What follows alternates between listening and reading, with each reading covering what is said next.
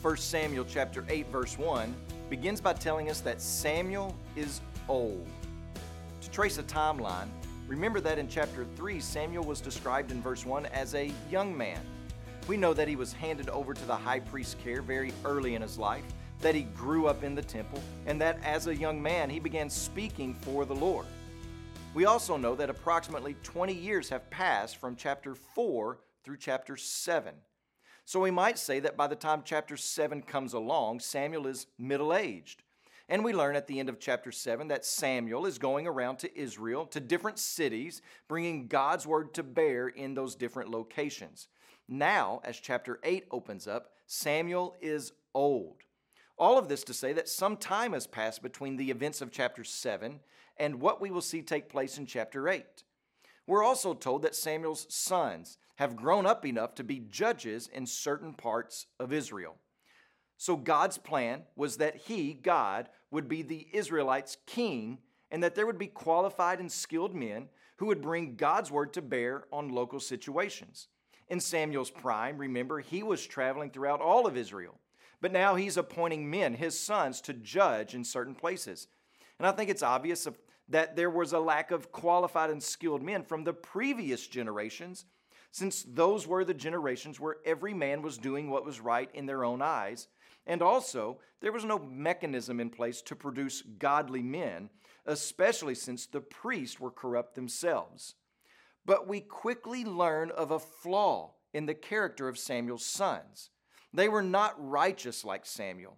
They took bribes. In other words, if you had a dispute with someone else and you brought it to either of Samuel's sons, you couldn't count on God's word bearing on the situation, but rather your wallet.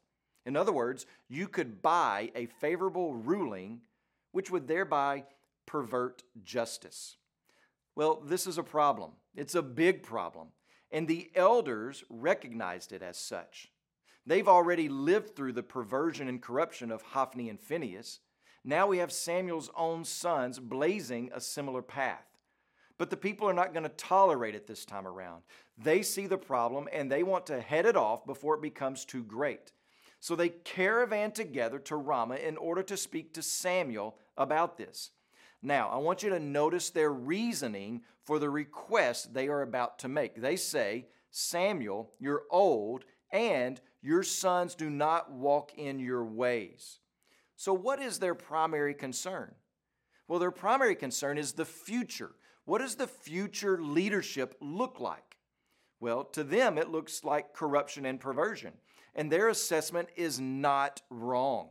That's exactly what Samuel's sons were bringing to the table as their leadership skills. They sniffed it out and didn't want to live under that type of tyranny again. But then they say, appoint for us a king to judge us like all the nations. But the thing displeased Samuel when they said, give us a king to judge us. What exactly were the people hoping to find in a king? Well, I think several things are clear from the text. First, they were looking for leadership. They wanted a king to judge them or to make decisions for them and to lead them. That's the general idea behind the word judge. Samuel had been judging them according to God's word, but they didn't see that lasting too much longer, so they wanted a replacement. Not only that, they wanted protection and progress. Notice what the text says in verses 19 through 20. There shall be a king over us, that we also may be like all the nations, and that our king may judge us and go out before us and fight our battles. So yes, their distrust of the leadership rising through the ranks was spot on. We can't fault them for that, but the actual request should have been to go to the Lord and seek His wisdom on what to do, instead of looking over the wall to see what the world was doing. The very first audience reading this, they were probably thinking, but what about God? What about what He has done on your behalf the last 7 chapters? God raised up Samuel for you out of nowhere, from obscurity, in order to carry His word to you. God defeated the mighty Philistines Himself. He taught the self-centered Israelites about His holiness. He thundered and routed the Philistines for you a second time. You see, all of chapters 1 through 7 set us up to see the foolishness of the request that is now being made, the request of a king like the other nations have.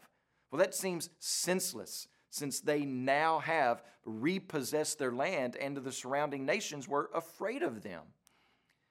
But we can often find ourselves doing the same thing, can't we? We can look back over our history and see the work of God in and around our lives. And yet, when things seem to be getting sour in the moment, we can glance at what we see in the world and we can say, I want some of what they have, without remembering that life is nothing but shame, regret, and defeat in the world's ways. So as you pray today about this very thing and where you go for your wisdom and for your help and for your leadership, as you pray about those things, please also remember Danny Ballard and our missionary in the Philippines. And also remember the Portuguese Life Word broadcast that's heard throughout Portugal.